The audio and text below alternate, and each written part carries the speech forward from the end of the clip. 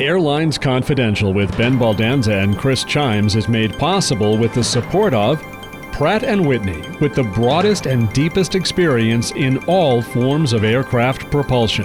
PrattWhitney.com. TA Connections, the industry's most comprehensive airline lodging and crew logistics program. TAConnections.com. Clear, a leader in touchless travel. Learn more at clearme.com/airlines. And Seabury Capital Group, global reach, global scale.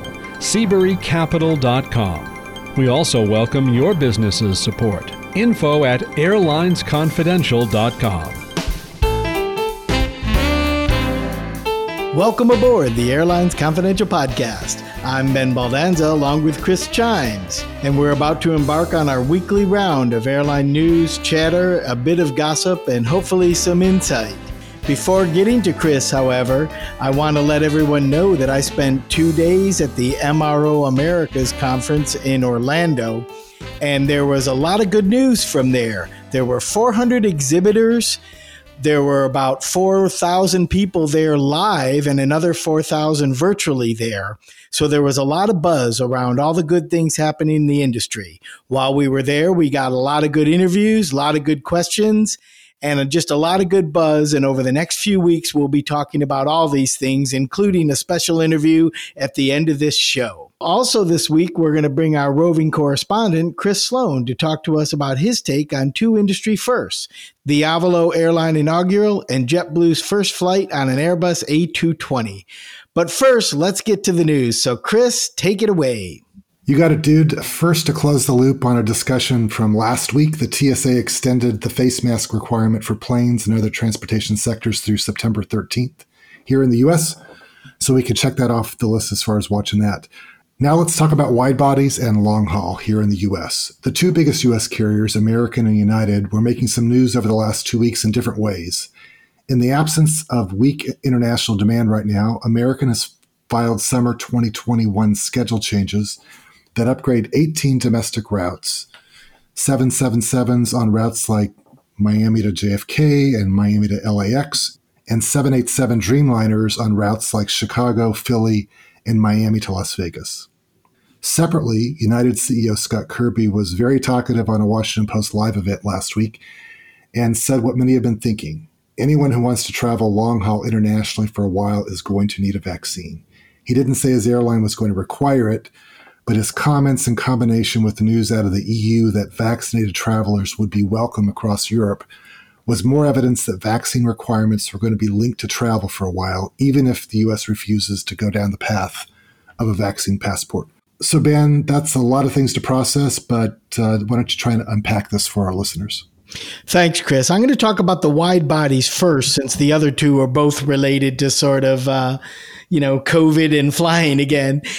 On the wide bodies going domestically, this is not a surprise to anybody watching in the industry, but I think a lot of investors and a lot of airline people were nervous that this exact thing might happen, because without international demand, putting these large airplanes on big domestic routes is probably the best thing that airlines like American and United can do, right? They're paying for these airplanes. They have the crews. Why not use the capacity? On the other hand, consumers should be happy about this, because it probably means fares are going to stay pretty low all summer, because it's just going to dump a lot of seats into the market. And pricing in this industry is always a function of how many seats there are in every market. So while you can understand while American and United are doing this, from a return standpoint, I think it's probably going to hurt the industry somewhat. From a customer standpoint, it's going to be great, because they're going to have nice, good, wide-body products with really low fares and a lot of big routes. So it'll be interesting to see. Obviously, American United didn't buy these planes to fly to Las Vegas and to fly to Miami domestically and things like that. But they're kind of doing the best with what they have. And again, not a total surprise, but there's a lot of seats that are out there for sale this summer, some of them on these wide bodies. And the real trick for the industry is going to be how to fill all those seats. And the likely answer to that's going to be low fares. Across the travel industry, there's a lot of talk about, campaigns and combined efforts across hotels, airlines, amusements, other sectors of travel, on how we get travel going again. And so in some ways, this might be the airline's contribution to that effort, is just making more seats available, making cheap fares available, and getting people to travel. So from a financial standpoint, I see the hesitation and the trepidation, but we got to get people flying. It seems like they want to fly and travel. And so you got to do something with these planes. Well, that's a great point. And that supports the next issue too, which is extending the mask mandate until September. I think that's much more about confidence in the traveling public than it is about safety. I'm not saying that it's not more safe to wear a mask. Of course it is.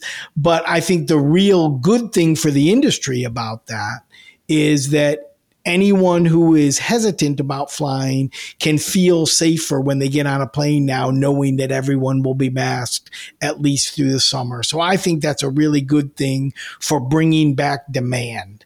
Again, I know there's a lot of politics and thinking around mask wearing, and my comments really aren't about science at all. It's all about human nature and wanting to feel safe. And I think when people get on a plane this summer, they're going to be more likely to fly if they know everybody is masked up. And Scott Kirby's comments, I think, are, about everybody needed a vaccine. I think that's a logical conclusion about what's going to happen. I don't know what the U.S. is going to do about having formal vaccine passports or not, but I can see a lot of countries around the world saying, if you want to come into my country, you have to show me that you're vaccinated. And that seems to me a logical way that countries can protect the spread of the virus within their own borders. We've seen talk this week, for example, that the U.S. is going to be limiting travel from India to the U.S. because of the challenges in India with COVID right now. It's the same kind of thing, right? And so I think what Scott said makes a lot of sense. I think wearing the masks on the planes in terms of consumer confidence makes sense. So like you said, Chris, the bigger objective here is getting people traveling again. So anything we can do to get people comfortable with booking that trip, taking that vacation, whether it's wearing masks on board, putting wide bodies in, having lots of cheap fares, those are all good things for the big, broad effort of we want everybody to fly again. I know we're going to talk to Chris Sloan in a bit about Avalo, and we've talked quite a bit recently about startups like Breeze and the failure of long-haul, low-cost startups like Norwegian. But Ben, did you see that Wall Street Journal story over the weekend about more than 90 new airlines launching globally in 2021? I saw another list of more than 150 carriers looking to launch in 2021. Now, in 2017, 78 airlines launched globally and 25 others went out of business. So I guess the 90 isn't that extreme, but are these brilliant business people? Are they dreamers? Are they vultures? Are they the village idiots? I mean, who's starting these airlines? They're all of the above, Chris. Running an airline is a real tough thing, and the business is a real tough thing in terms of being able to be competitive. There's a lot of scale advantages in this industry. So even high cost airlines like an American, United, or Delta have huge advantages of having great positions in really big airports and long tenured histories where customers know them, trust them, frequent flyer programs that are rich and deep and things. And that's hard to compete with. If you're a new airline like Avalo is and like Breeze will be, and maybe 90 others that are thinking of, my guess is a lot of those will never get off the ground, but some of them will. And it really comes down to, are there markets that need these seats? And certainly around the world, the number of people who fly each year is different by country. The amount of infrastructure in terms of just runways and gates and things like that is different by country. So some countries have more growth opportunity than others. Some of those 90 airlines are not, they're not 90 in the US, right? They're global. So there's going to be places that are growing faster than the US and need more seats. And there are going to be others that will never start and some that'll start and fail. And maybe a few of them will survive. I mean, when you look at the airlines around the world flying today, most of them have been in business for quite a while because new startups in this industry don't have a great track record. That's my sense. And I'm not wishing badly on any of these 90 or 150 who want to start. It's just that there's often more good ideas than there is money and opportunity. Well, we know there's lots of cheap aircraft. I saw somewhere that Avalo even got a great deal on the seats from an airline that turned brand new seats back into a manufacturer. So there's cheap product out there. I kind of scratch my head when we're looking at this global shortage for airline pilots. Who's going to fly these startups? So we'll have to see how this plays out. I've always wanted to start a airline called Fresh Air. I didn't see that one on the list, but I always thought that would be a catchy name for a new airline. NPR might sue you though, Chris. Well, that's true. So, it's time to thank a sponsor, and in this case, it's Pratt & Whitney, the world leader in the design, manufacture, and service of aircraft and helicopter engines and auxiliary power units. The Pratt & Whitney GTF engine is driving the next generation of more sustainable travel. This revolutionary geared turbofan engine is allowing airlines and airports to open new routes and fly more people farther and with less fuel and much lower noise. Learn more at pwgtf.com. And then, Ben, Boeing reported its Q1 results last week as well. Rather dreary news again. They tried to put a positive spin pointing to the positive sign coming from their airline customers and traffic coming back. But they're falling behind on meeting the Air Force One delivery in 2024. And then, of course, the 737 MAX issues won't go away with the electrical issues that now have grounded aircraft. They continue to take a beating. What's your take, Ben? Well, my take is Boeing is in a tough situation with their military side in a bit, also with an administration that may not support as much military spending as the previous administration. That's going to affect them somewhat. And obviously the 737 MAX has just, from what was once a hugely positive and optimistic program, has just become a bit of an albatross around them. Not that it's not a good airplane and not that there won't be a lot of them flying eventually, but it's certainly a drag on the company right now. Boeing's a good American company. They make good products, but they're not out of the woods yet, and they've got a ways to go before they can sort of start reporting positive results again. Not only do airlines need to start buying airplanes again, but they got to start putting products in the air that can compete with Airbus and that can, result in maybe one of these 150 new airlines will buy a lot of Boeing products, but they're going to need some of that. It's going to be a long road, I think, for a company like Boeing. As good as they are, they're not going away, but they're not out of the woods yet. That's my sense, Chris. Yeah, I feel like I'm watching an ice skater in the Olympics, and when sometimes some of them, when they fall early on, they rebound and just skate the hell out of the program, and others just kind of fall apart and keep falling. And I just feel like they just keep stumbling, and everyone's rooting for them, certainly. And they're, like you said, they're a great company, and they sell great products, and they manufacture great planes and lots of other things. And so we're just like all waiting for something to turn positive and stay positive. Well, that's exactly right.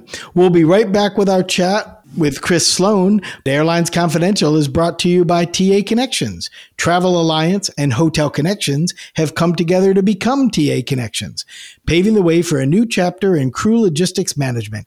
Learn more at taconnections.com. TA Connections is a FleetCor company, the world's leading provider of technology and services for crew and passenger logistics management.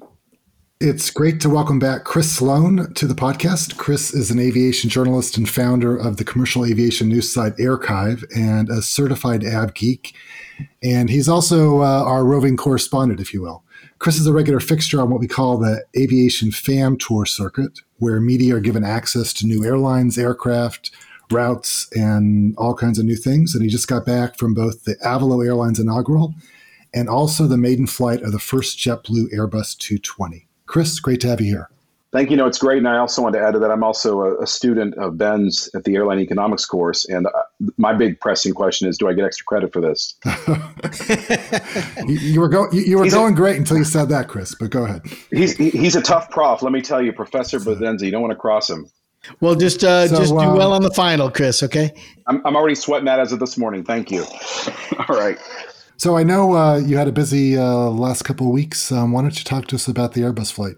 Well, the A220 inaugural was, it was like a flight that was 3 years in the making. And for me personally, I was at the rollout of when it was the C Series back in 2013, and I was on the first commercial flight ever of that plane back in 2016. So, and Delta as well. So to see it come stateside to JetBlue was really fun. I mean, it's the first all new aircraft that JetBlue has put into service since 2005 when they launched the E190s, which this replaces. And there was a swarm of people, and I think pretty much everybody agreed it's a night and day difference in virtually every respect from the E190.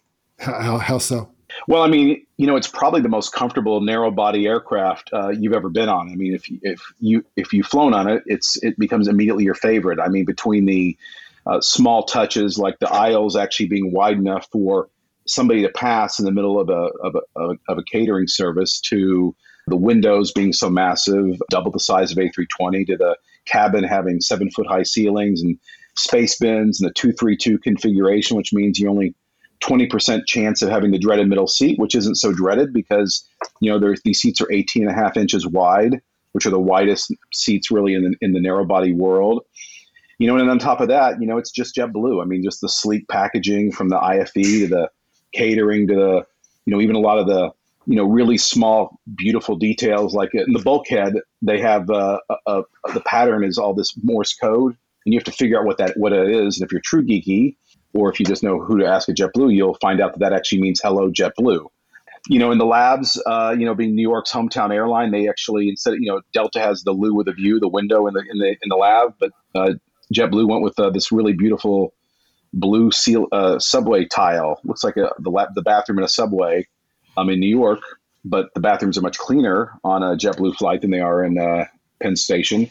So it was just a really, elegant, beautiful package. I mean, the aircraft is just sublimely quiet. And, and again, I mean, the JetBlue has even taken the IFE a step further than they have on any other aircraft with the Almont 2. What's unique about this is to keep the weight down is they go with a single antenna for the broadband connection as well as for live TV. So you didn't see you're still able to receive, 1080p high definition video. At the same time, everybody's, got their devices going. So at one point on the flight, they had 150 devices going at the same time, 140 seats plus 150 internet connections. So a lot of people were screening it, double screening it. So again, just a really, beautiful package. And selfishly, I think everybody was just so excited to be back in the air in the middle of a pandemic, and having something for a change to actually celebrate was a switch. But it was, and I think my favorite part of the flight and the airplane is really poignant.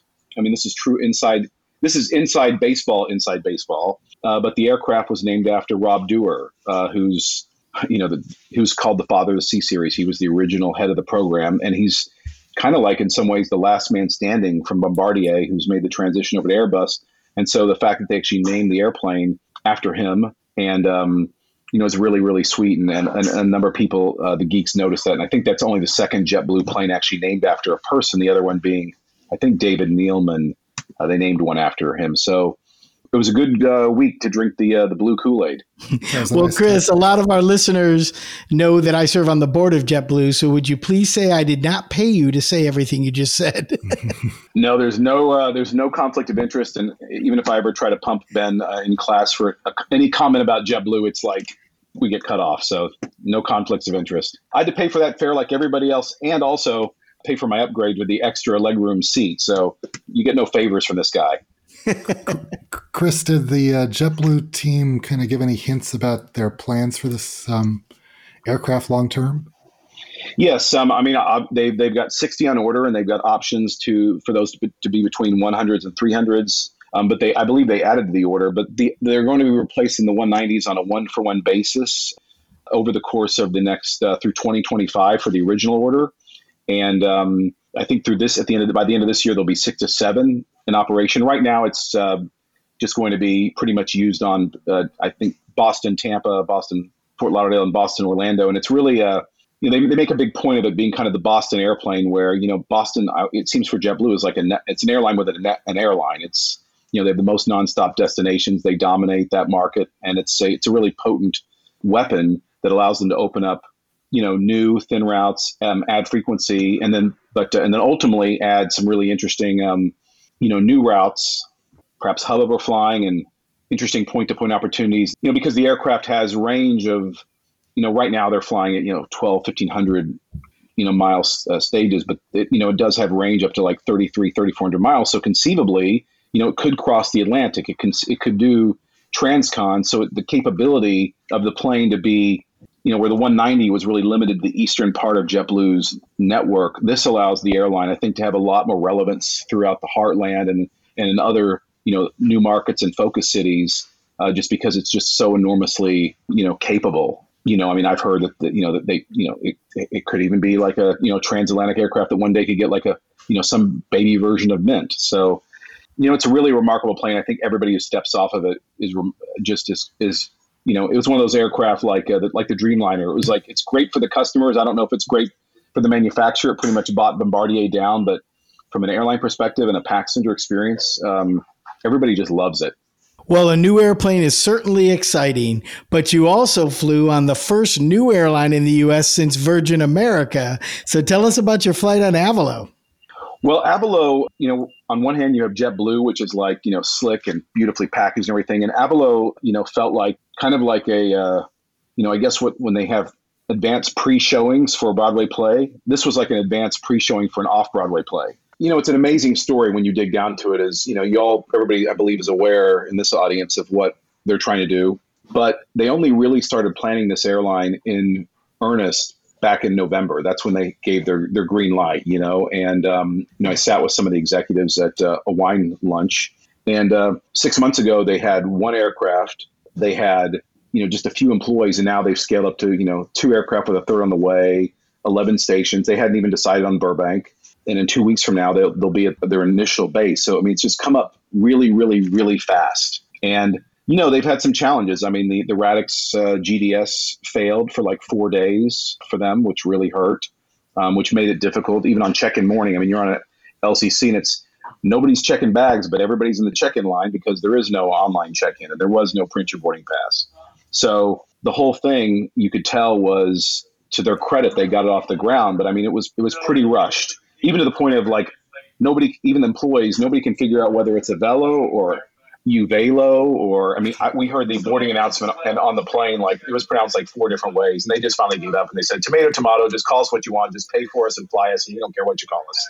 So, I've done a lot of firsts and I've done a lot of lasts. I did the last flight ever. I was the last passenger ever on US Airways. I was the last passenger ever on AirTran. I was the last person, no offense, Chris, but the last person for US Airways to ever lose their luggage. But Avalo, in this case, was the first time ever being on an airline. So the enthusiasm was kind of charming, right? At the gate, Andrew Levy, who's, I have to say, is just an infectious leader, very humble, really, really disarmingly personable, literally personally taking every boarding pass, thanking everybody for joining the flight. He gets up there to cut the scissors. Nobody's kind of there to be at his little, it's supposed to be like a little tiny event. And he's like mobbed by photographers and all their teammates. This is their first day. And so they're like literally doing things like, they're just trying to get their sea legs, up under them. And every little milestone, like the first boarding announcement, the first safety briefing, the first time, doors are closed, everything gets a round of applause. It was just, I will say it was really, I haven't felt that kind of sweetness or enthusiasm since the last AirTran flight. It was a really nice moment. But you could tell they're really, I wouldn't say not ready for prime time, but they joked during the flight. Instead of a champagne toast, they're like, well, we're going to do an apple cider toast because we don't have a liquor license yet. So, and obviously, and then they looked out at the crowd and it's like, there's a lot of under 25-year-old av geeks out there. And like, and even if we did, we couldn't serve it to half of you on this plane. So, it's like, we're just happy to get pushed back on time, much less have to card and ID everybody for a glass of champagne. So it was a really nice moment and really unique because, talking to the crew, there was a few that had come from established airlines, but a number of people, it was like not only their first day with an airline, it was the first time they'd ever been a flight attendant. or the first time they'd ever worked being a customer service agent. So it's a pretty motley, homebrewed type of feeling, but there was a lot of class to it. And I think, who knows? I think the irony there is you were flying to an airport named after the Charles Schulz Airport in Santa Rosa as the first destination, and he was the creator of Peanuts, and you're flying on a plane that's charging peanuts for fares. So that joke was made a lot, and people were like, "Oh, we're going to Sonoma County. I know California can't do a water cannon. Can we get it like a wine cannon salute?" So it was all in all, it was a pretty fun and convivial experience. Whether or not the airline, makes it. I mean, we had 140 passengers by the looks of it. Most were ad geeks, investors, a lot of employees. There were a few people that were absolutely bewildered at what was going on. So when people look around and be bewildered, you're like, oh, if you're bewildered, you're probably a paying customer. So, Chris, you said Avelo and you said Avelo. What is it? Well, I asked and I was told Avelo. That's what I was told. But again, for what it's worth, I sent an email to Andrew Levy, and he phonetically spelled it Avelo.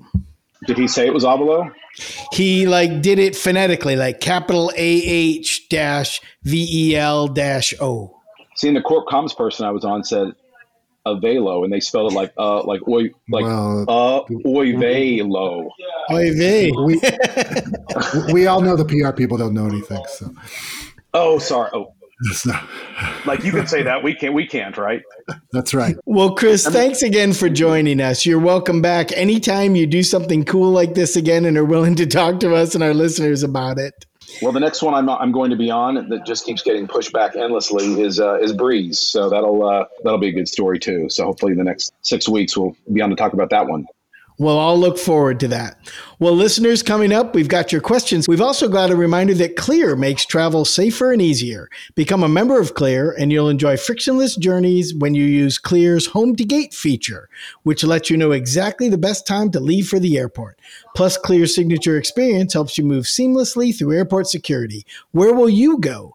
Get out there, back again with Clear. And there's a special offer for Airlines Confidential listeners. Visit clearme.com and you'll receive 2 months free, including for up to 3 of your family members, using the promo code Airlines Confidential through July 1st. That's clearme.com, promo code Airlines Confidential. The Airlines Confidential podcast is now available on Apple, Google, iHeart, Stitcher, SoundCloud, Pandora, Spotify, TuneIn, and many more.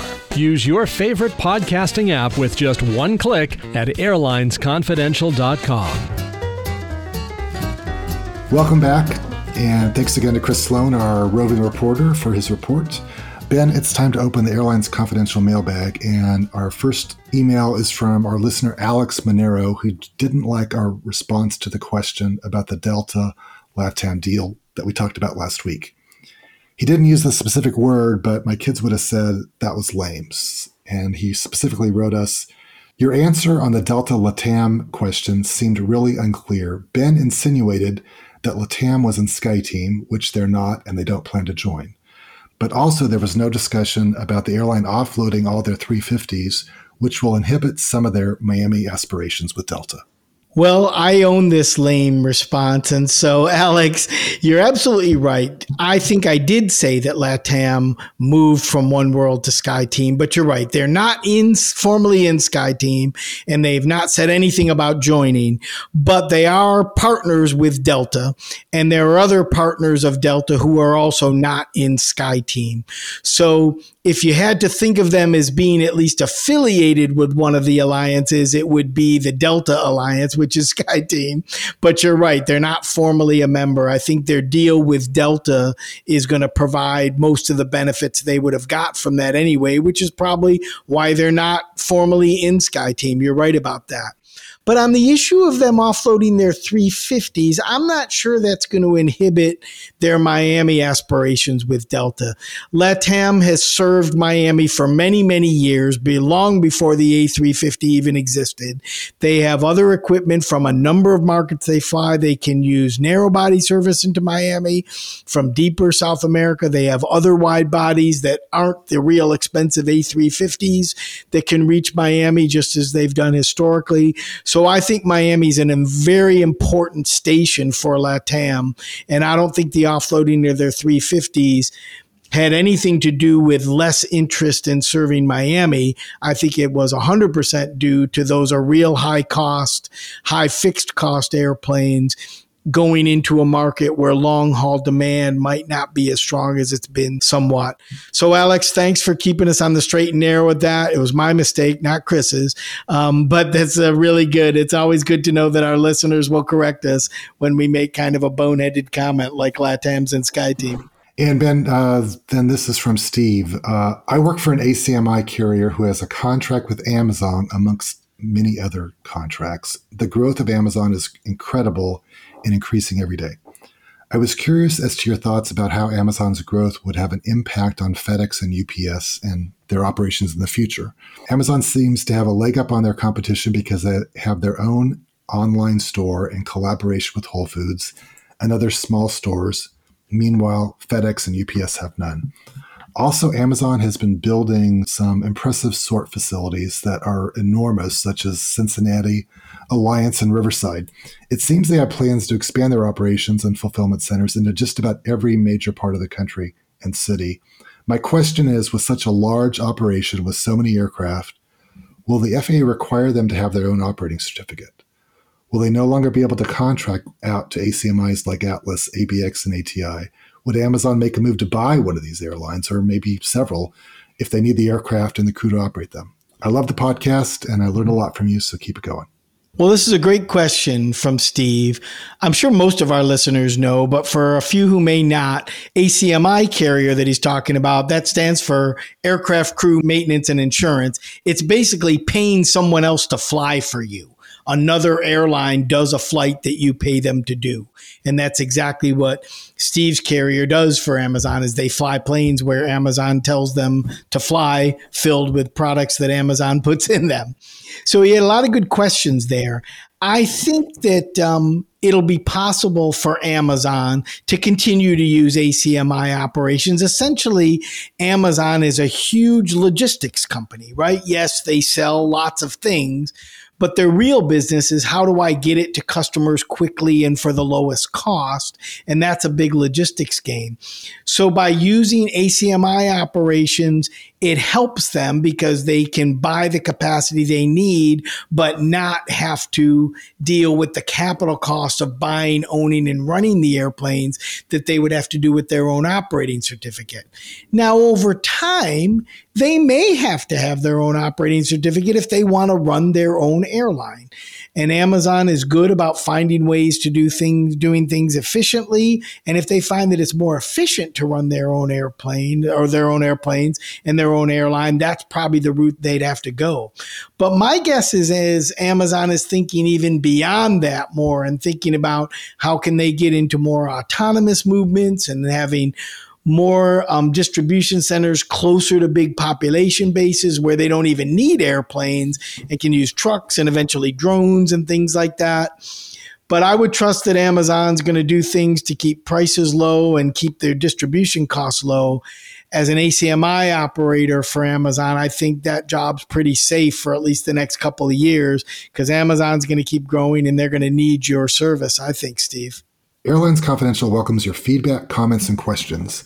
Our phone number where you can leave a comment or question is 202-964-0177, or you can email us at questions@airlinesconfidential.com, or visit our website at airlinesconfidential.com and follow the prompts. We're available on all the major podcast platforms, and you can ask Amazon Alexa or Google Assist to turn us on. Just say, play the Airlines Confidential podcast. Chris, one more quick question. This one's from Rachel in DFW. Ben and Chris, I'm interested in your thoughts about the news coverage of the Breeze business model for hiring and paying flight attendants. As a flight attendant with almost 27 years of experience that has witnessed enormous change, mergers, bankruptcy, and safety challenge, I know what I think of David Neeleman's idea, but curious about your reaction. Chris? So for our listeners who aren't familiar, Breeze Airways founder David Neeleman was quoted in Forbes last week saying that his plan is to staff his cabins with Utah college students who will work part-time, defined as 15 days a month, be paid a salary of $1,200 per month, plus housing and online college tuition reimbursement of $6,000 per year. He said they'll essentially be viewed as interns. He doesn't see a flight attendant improving with seniority, so he's trying to use the flight attendant role as a pathway for other jobs at the company or as a way for them to work their way through college to go on to some other career. So, Rachel, thanks for the question. Here's my take. It's David Neeleman's airline, so I guess he can run it like he wants, as long as he follows federal labor and wage laws. But the Association of Flight Attendants certainly doesn't think it's legal, and they vow fight. What Neeleman is clearly trying to do is avoid the high wage costs associated for this work group that come with airline seniority. I can't tell if it's structured in a way to avoid medical or retirement benefits. And 15 full days of flying a month is pretty much full-time for many flight attendants. And so I'm not even sure if that pays a living wage, although I guess if you factor in the housing and the tuition, it rolls up into something more valuable. This idea is creative, and in light of all the new ways of working in this new gig economy, I guess it's an aviation response to that trend. But personally, I think it's a rather patronizing management approach. I can't address the legal issues.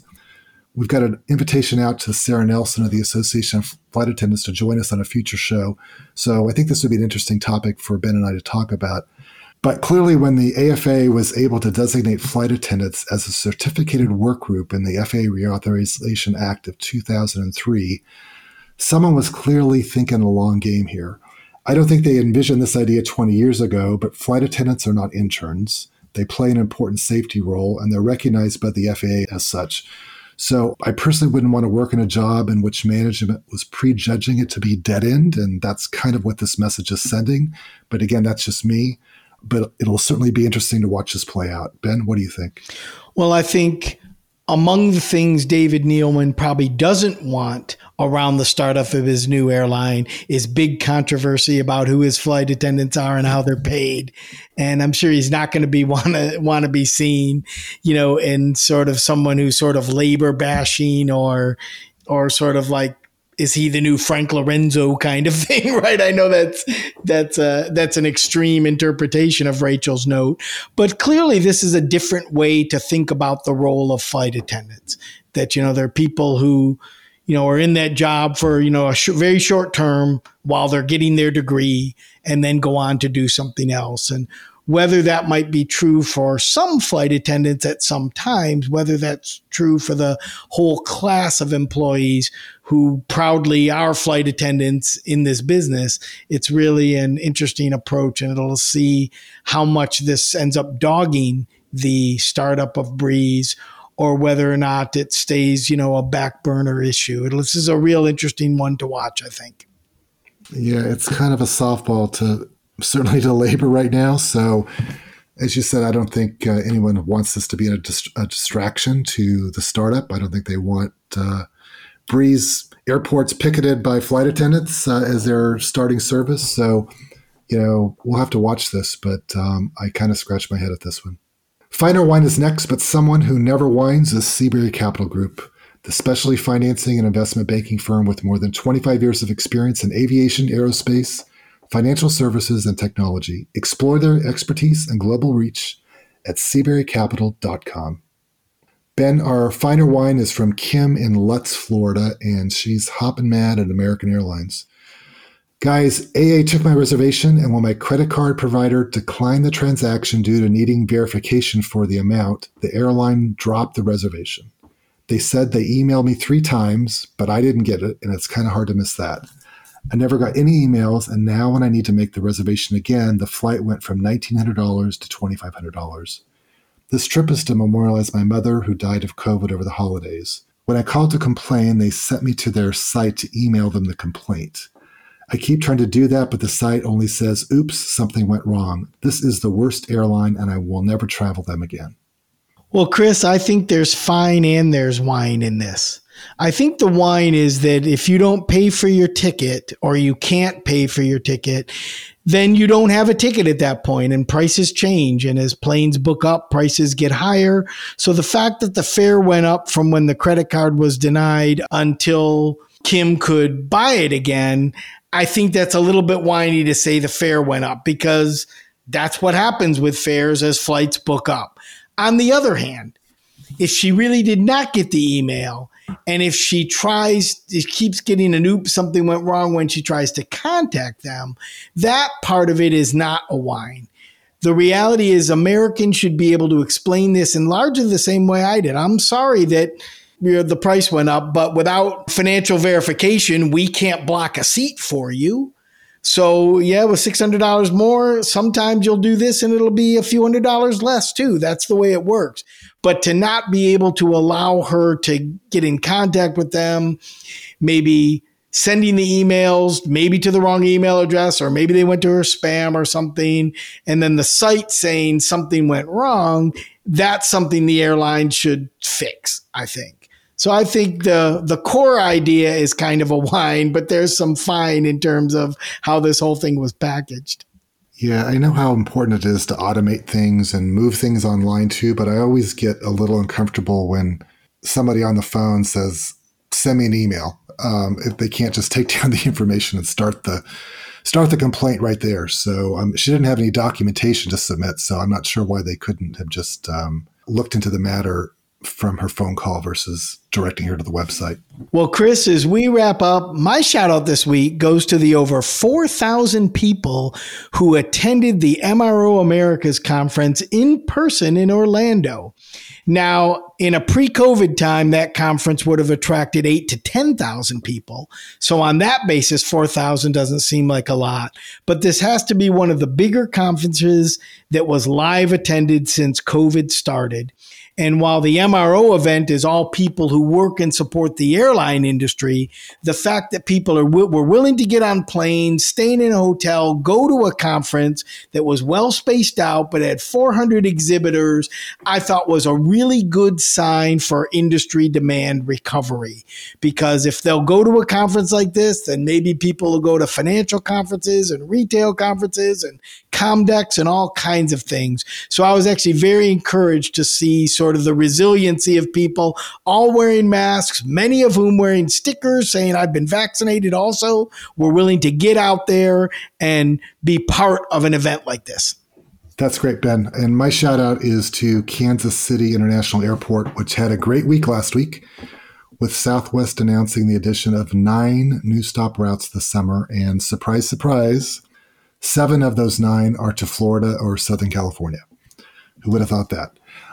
So as we close this week, we're going to invite our listeners to stay on for an Airlines Confidential bonus segment as Ben chats with Lydia Janow, the director of the Aviation Week MRO Americas conference that he just talked about. The return of conferences and business travel, as Ben said, is critical to the airline industry's rebound, so it's great to see this meeting's success. And please stick around for a few minutes to listen to how this meeting all came together. We're here live at the MRO Americas conference in Orlando, and I'm very excited to be here with Lydia Janow, who put this whole thing together. Tell us about how you go about putting something like this together, Lydia. Well, thank you, Ben. Appreciate it for the opportunity to have you all here. It is our 26th year of putting this event together. Obviously, we didn't have it last year, so maybe it's our 25th, if you consider it. And after a year of being absent, the team and our parent company, Informa, gave us the go-ahead to say, let's do this, let's try it, all under the secure, all Informa, secure safety precautions, etc., working with the OCCC, which is the venue, Freeman, which is our contractor, and everybody else that we brought in to do this event. So, and as the vaccine started to come out, we found that more and more people were calling us to come to the event. So, hey, yeah, we're glad. We're glad our exhibitors are here. We're glad our speakers are here, our sponsors. We're just glad everyone's here. It's fantastic. And for an industry that needs these kind of events to happen and that whose livelihoods depend on these kind of events happening, Absolutely. It's great that this can be one of the conferences leading that effort.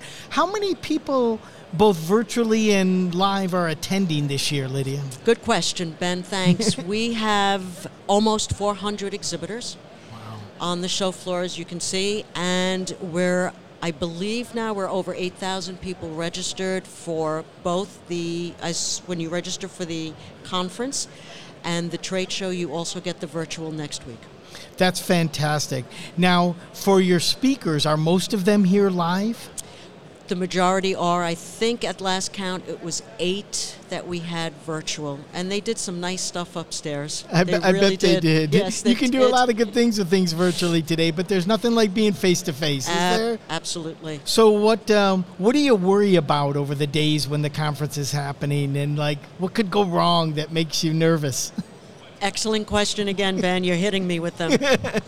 Well, it's those companies that perhaps at the last minute weren't able to attend for whatever reasons. We do have a couple of them that unfortunately could not show up. We wish them well and hope to see them next year. Another concern was we had more people coming on site than expected, so we ran out of lanyards. We have a shipment coming in, but we have run out of lanyards. We do promise those that don't have their lanyards to have them there this afternoon. I think everyone was just so excited. They're holding to the rules, as you can see. They're being very cautious about everything. So I think it's pretty good. Well, everyone I've talked to so far at the show is so excited to be here. They're so happy to see other people that they know, see people from the industry, see people walking around, seeing all the trade show things. It's terrific to see this kind of business back. And a big piece of business travel for the airline industry, Lydia, is people going to trade shows and conventions. So this part of the business coming back is really important for the whole industry. Definitely. No, definitely. It's an important part of the business, too. MRO, as you know, and as planes start to fly, these people have to get up and running and back into business again. So we're delighted to have put the event on. We're delighted that we had the support of those people that are here. And again, not with us, but in spirit.